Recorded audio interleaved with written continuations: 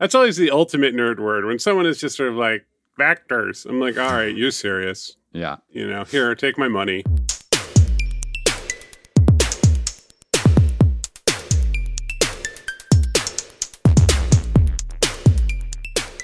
Satisfy the protection of your continuous integration and deployment workflows with cloud-native application security, part of Trend Micro Cloud One. Get automated defense early in your pipeline and across cloud environments for visibility and protection. Discover more at trendmicro.com/Stack Overflow. Hey everyone, and welcome to the Stack Overflow podcast. I'm Sarah Chips, and I'm here with my co-host. Yeah. She was searching for the right adjective there. Enemies. Couldn't find something positive. I couldn't think of the word co-host. I was like, they are hosts, but I am also a host. I need to be able to say that we are all hosts together. Ben Popper and Paul Ford. How's it going? Oh, it's good. Everything's going great. Well. Have y'all been seeing these tweets that have had stuff about GPT-3 in them, where people are like... What's GPT-3? So GPT-3 is a platform from OpenAI. It's a language model. And this is something they are slowly letting people have access to. It's an AI language model. And it's been trained in lots of different ways. But one way that's really interesting, it is been trained to code both front-end and back-end applications based on your requests. So that's been really interesting to see. So I've seen a few tweets that have been like, I need an app that will allow me to check the balance of my card and add deposit money. It'll quickly spin up a React app for you.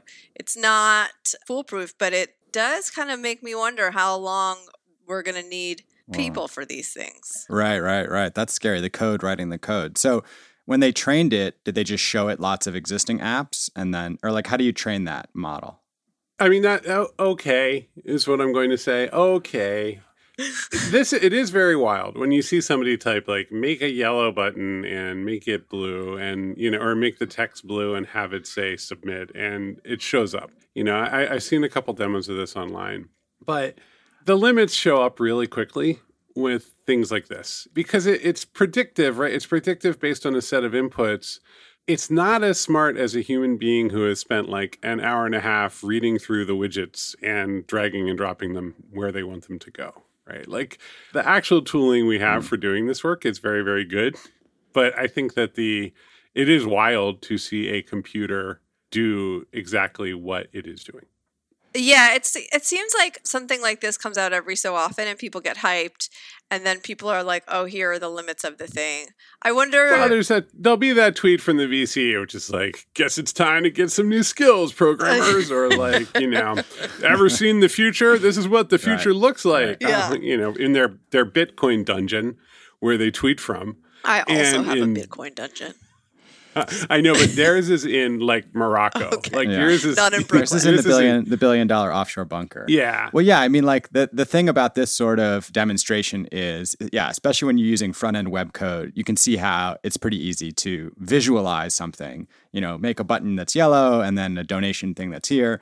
The difference with that is like you can't then say, and now securely connect this to my banking backend. Like that's requires a human still, right? Like it can show you what it wants to do, but it can't actually integrate it into a system. It looked like it was also setting up a backend, like a simple backend. I think it can do simple things. I had a pretty disappointing weekend because my personal website is way, way out of date.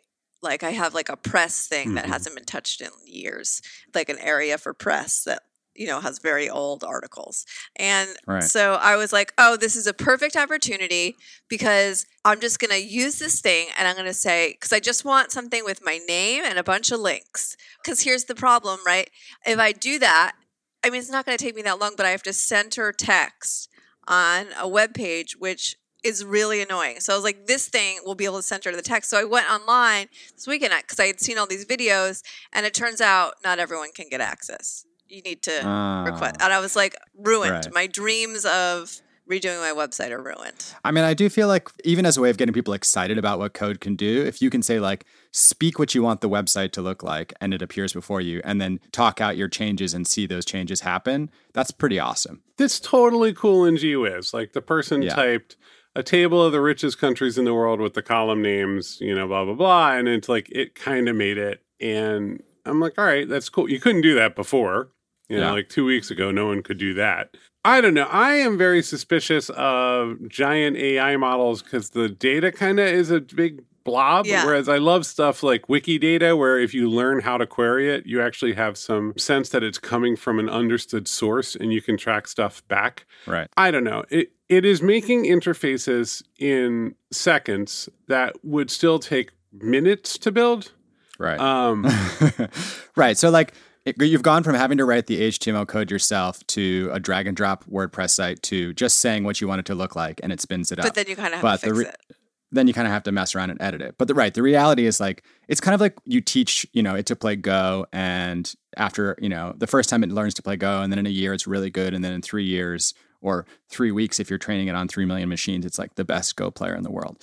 So this thing, or literally, it solves Go. Like it figures out every single combinatorial possibility. Right. So I could see this thing getting really good at sort of like dictation to web design. That seems like something it could learn to do really well. Yeah. But then the reality is like, yeah, that might be nice when you're a small business owner who wants to, like figure out and design your first website. It's not going to help you make a popular website or app. Like it doesn't have any spark of, oh, people are really going to want to use this. Like that still requires you to create something new, whatever the next TikTok is. Here's the real application to me, right? So it's not the free text field where you say, make me a banking app, and it figures that out. Because that is like, we all know that's a ways away. But what is this really? It's like that when you're typing into Google and it tells you what the suggested searches are, because those are coming out of a big model that's like this, right? So it's predictive. So if you were using this to build software, what you could do is say, I would like a rectangle that, or I would like a form, and it would kind of know all the kinds of forms that are really typical. And so where this is really attractive is if your SDK or your widget library is enormous, which is, a lot of big business systems or a lot of things that we do online, like they're really kind of big, like, social integration widgets or certain kinds of, modal boxes or whatever. Right. You could start typing that out, and then it could say, oh, well, they're saying I would like there's like 40,000 things that could follow. So let's give them the most common. And then they you type the next letter and it sort of narrows it down. And so what it can do is give you access to a really, really big catalog of objects, and then give you tools to customize those. Yeah. I wonder also from an accessibility standpoint, this seems pretty amazing. Like if you had trouble typing or using a mouse and you wanted to just like jump into some web design, you could ask it to do things. You could look at the code and review it and maybe like interact with all of that with your voice. That'd be pretty cool. That's right. That is the good stuff right there. It seems like AI has reached the level of college sophomore in their first internship. Yes. We're like, can do kind of lots of things, but not a lot of advanced stuff. Totally. I'm trying to imagine what you would call that. It's like it's like the Turing test. I mean, it's just I don't even know like what the term would be. Yeah. But the thing is, Sarah, that's the thing. It's reached that level, but it's only been out in the public for a little bit. So when they have 1 million people mucking about with this every week and they're collecting all that data, it just gets better so much faster than a person ever could because it's like learning at scale. Yeah. That's the thing. I don't know. So we'll have to wait and see.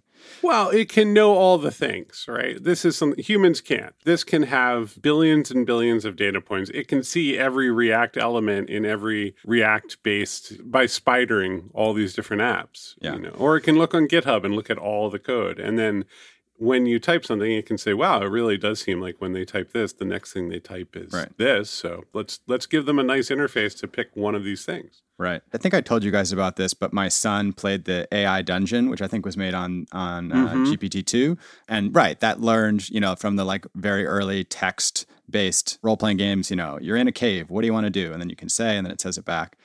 And I mean, he could interact with that for an hour and just feel like he was on the adventure. So that was pretty mind-blowing. It took him down a weird path that was a little unsettling at the end, and so I had to turn it off. But yeah, I think for me, I just look at it. I've been looking at stuff like this for so long, so I sort of go like, oh, well, there's the magic. All right, well, I know how the magic works. Right. Okay. Like, I just like, oh, that's going to give you a lot of good menu options is really how I see it. Yeah. However, it's a different VC every time that gets amped. Yeah. It's Yeah. like the new generation. Oh, yeah. Right. You're seeing the sleight of hand magic trick for the first time yourself, right? So like everybody gets the first time, it's really exciting. And then you peek under the hood a little. I mean, that's like when people say, oh my God, it beat us in Go, it's going to destroy the world. It's like, yeah, it beat us in Go. It can't, that same AI can't play checkers. Like it only does one thing well. It's not expansive. It's not adaptive. But I think we should shout out to anybody who's working on GPT-3 or who has done some fun stuff with this. We are chatting about it and we're asked to chat about it on Twitter, which means developers want to hear. So if you've done something fun with this and you feel like you have some interesting thoughts on its limitations or its possibilities, holler at us and maybe come on the show. Yeah, we're dumb. Our limit of education is what we've seen in the tweets. So if you have better insights to bring on this topic than we do. Come talk about vectors. All right, so let's switch over and talk a little bit about this story that Sarah shared from NC State News about tech interviews. All right, Sarah, I read this article too. Let's do a little role play here. I'm going to, here's what I want to do. I want to interview you and I want you to be like a really together programmer who is really good at dealing with stress. And then we'll switch. I'll be the interviewer. Hey, Sarah, this is the part where we like to do a little whiteboard test. Oh, great, man. I'm hyped. What's up, man? I've been doing this forever. Let's see you. Let me give you, what's your favorite whiteboard marker color? Oh, man, I got to go with purple. Awesome. All right, here we go. Another purple one for the purple crew. Okay, Let's get on that whiteboard. Yeah. And I know knew what? you Can guys like just, purple. You look like a purple kind of guy. Yeah, can you give me a little, what do you call it there? Like a quick sort algorithm? Maybe do that in, I don't know, Assembly C, or one of my faves, like, I don't know, not Python. Oh, man, I'll do C. I could do with both hands tied behind my back. Oh, my God. Whoa, purple crew with the marker in the mouth. Yeah. Dudes, Watch get in me here, do check this out. I've done this. I do this every day. This is what I do all the time. Sarah. Awesome. You have got the job, my bro. All right. So that's the boy, that person crushed it. They did a really good job. They got up there and they really put the purple marker in their mouth. Honestly, I didn't even see them do the algorithm. It just worked out Yeah. great. All right, now let's switch. I'll be an interviewee, but maybe a little more on the nervous side. Okay. Hey, Paul, welcome. Glad you could be part of this interview. Yeah, hi. Oh, well, I was up late last night. I was doing a lot of interview prep. Oh, wow. Okay. All right. You're prepping for this interview? Yeah, I mean, it's just like it's a lot to hold in your head, but it is. I'm really excited about this role. Oh, okay. Well, hopefully, this is going to be just your basic everyday stuff. So, cool. Yeah, cool. Yeah. Hopefully, you didn't do too much prep because this is the kind of stuff you're going to be doing every day. So, have you played the game Checkers? Yeah. I mean, when I was a kid, sure, I did. This isn't real. This is like for a banking system, so I didn't think about that. But sure. Yeah. Well, we run into different problems every day. So here's what I'm going to need you to do. I want you to. So I don't know if you have anyone in your family that you have like a grudge against, but I want you to build a checkerboard and simulate a checkers game with someone that you maybe have some emotional issues with. And I want you to let them be the stronger chess player for most of the game and then beat them in the last 10 minutes. And we have about 20 minutes for you to set this up. And we're asking you to do this in assembly. Wait, you said chess and checkers. And then you said, okay, hold on. Hold on a minute. Well, you could do chess if you want to. That's fine. Yesterday I had someone do an entire chessboard and the pieces were actually looked like their family members. So I thought that was neat. That's why I put that in there. Okay. So wait. So first of all, a board it's 8x8, right? I mean, yeah. Yes. Okay. Yeah, 8x8. Yep. And then, Yep. And I'm playing. Somebody has a grudge, but I want to win. So you want to win, but you're a little emotionally torn through the middle of it. So you definitely want to you want that to show kind of in how the game is played. Yeah. Well, this is for a back-end API job, so maybe do you want me to model it out as an API, or because this is more like front end? I mean, I'm not going to do this for you. So if you could, make your choices, do whatever you think is right. All right. This is too painful. We have to stop now. I've reached my limit of anxiety. It's really that bad, though. It can be that bad. This is why, like, I'm a big fan of the paid take-home test for this reason, like, because that is the real work. Like, you're gonna go figure it out. Sarah, was this for a banking app? This sounded like more like an online gambling system where you have to like lure them in and then really get the rake at the end. Yeah. This is the problem. It doesn't matter, right? It'll just be like, here's the arbitrary thing we just want to see. And then meanwhile, like due day, it's just got that purple mark. Yeah. The interview will be like, do a bubble sort. And you're like, but when's the last time you did a bubble sort? And it's like, well, it could happen anytime. It's like, this is a front end role. What is happening?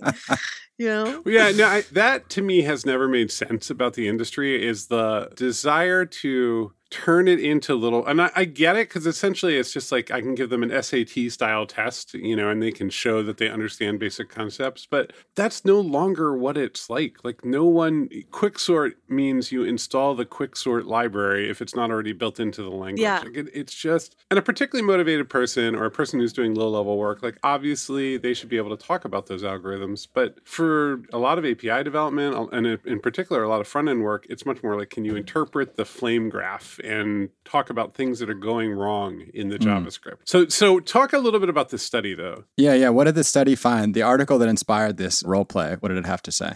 Yeah, I thought it was really interesting because it talked a lot about how the real assessing in these interviews is around anxiety and what happens with pressure. And it was a study out of NC State, North Carolina State University, and Microsoft on these technical interviews.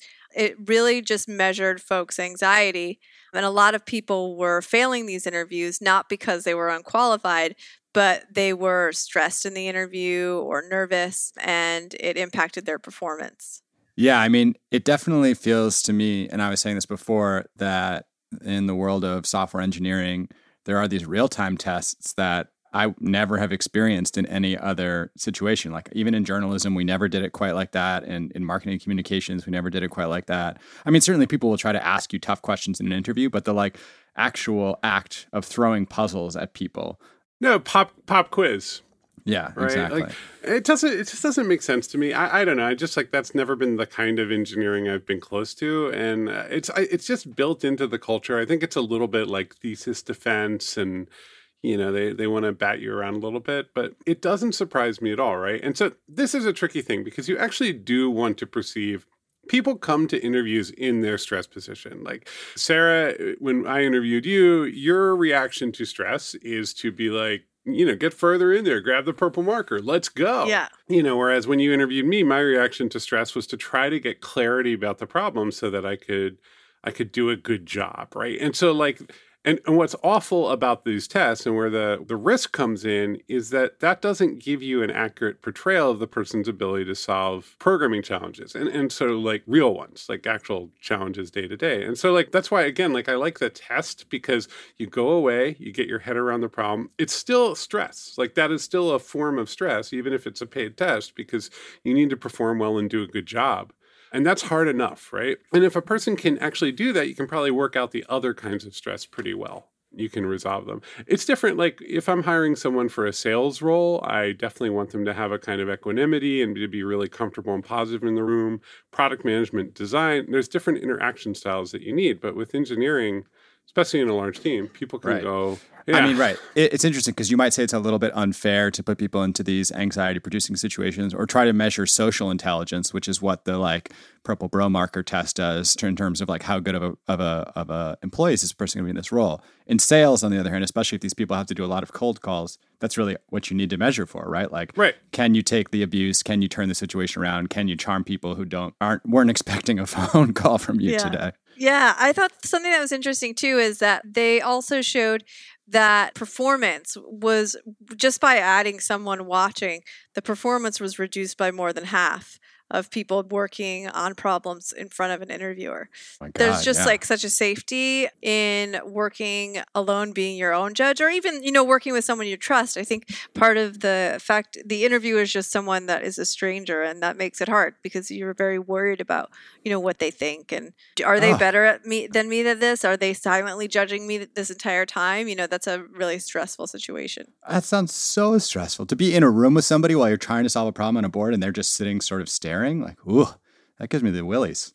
It's all really tough. And I mean, look, I still remember in my 20s places that didn't hire me, right? Like I remember going to the interview and not getting the job. And I don't remember their names, but I remember the companies. The companies all folded under terrible circumstances.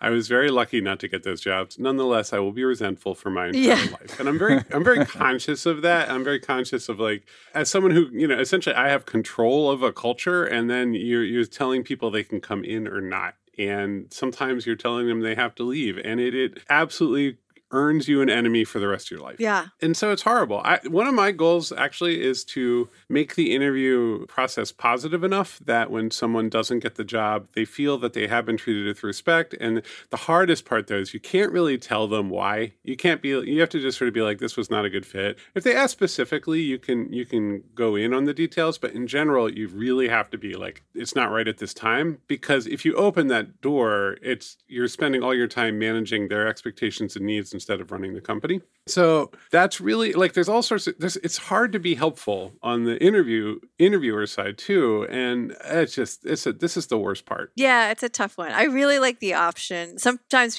there are people that are really comfortable in that situation, that like excel when a stranger is watching them. And the truly good interview is a very dangerous entity. yeah, yeah, I like giving people the option of demonstrating to you that they are good coders in whatever way that works for them.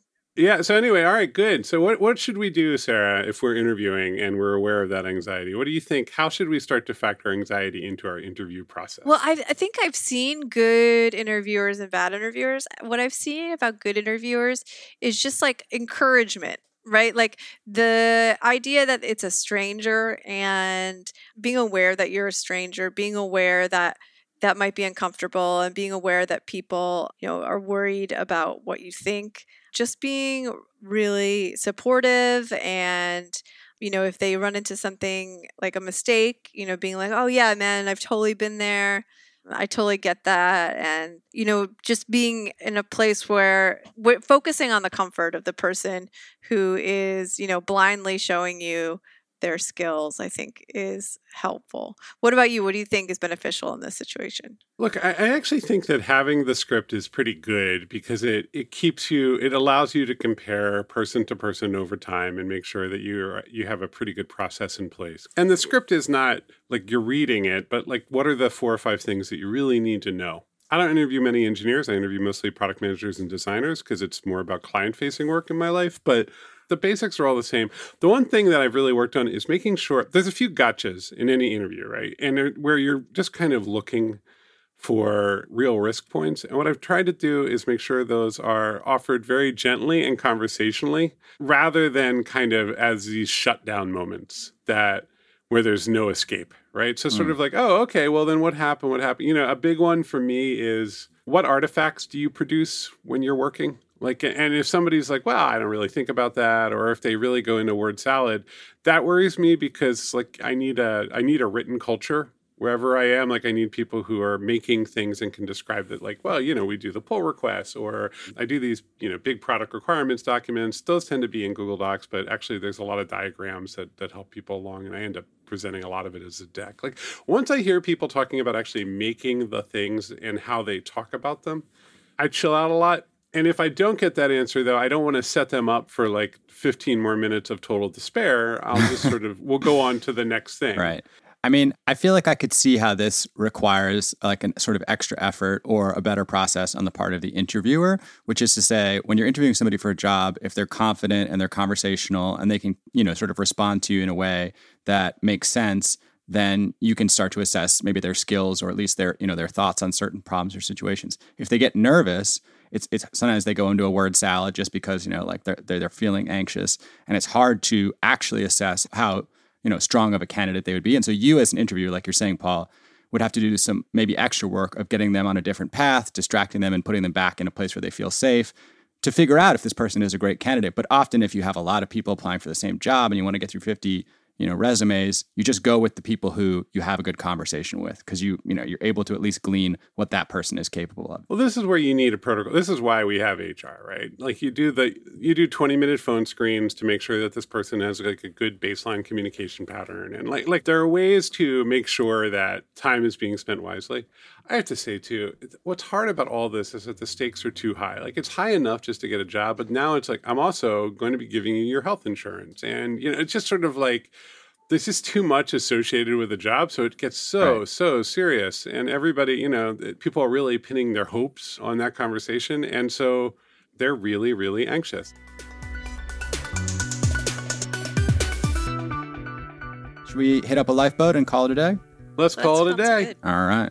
So this one this one didn't hang out for too long. It hung out for 3 months. Okay. And the question came with an entity diagram showing the database. I mean, it's good stuff in this question. And the lifeboat answer is really long and explains double entry accounting, shows transactions, expands the data model. Wow, this thing is colossal. I encourage I feel like I have a business going degree to sit and read just this. after reading this. It gets down to the SQL. That is really good. So what a thorough answer. All right. So good job. Answered by Performance DBA. Performance DBA. Great.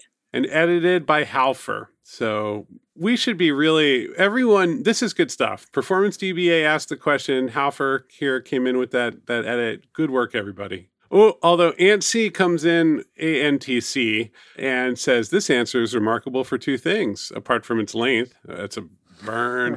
There are no citations to established practice/textbooks, and the design of a business transaction is a single row, is not used by any ERP or accounting package. So you know what? A lot of voices in the room, There's no badges for backhand compliments on Stack Overflow, y'all. Sorry. Oh, can you imagine? That would be the whole, bam. What would it backhand? It would just be like the back of a hand, like the opposite of the thumbs up emoji, just like a little hand. Yeah, somebody swinging a tennis racket backhand. All right, well, thanks for listening. If you have thoughts on any of the topics discussed, you can hit us up at podcast@Stack Overflow, or you can find us on social media.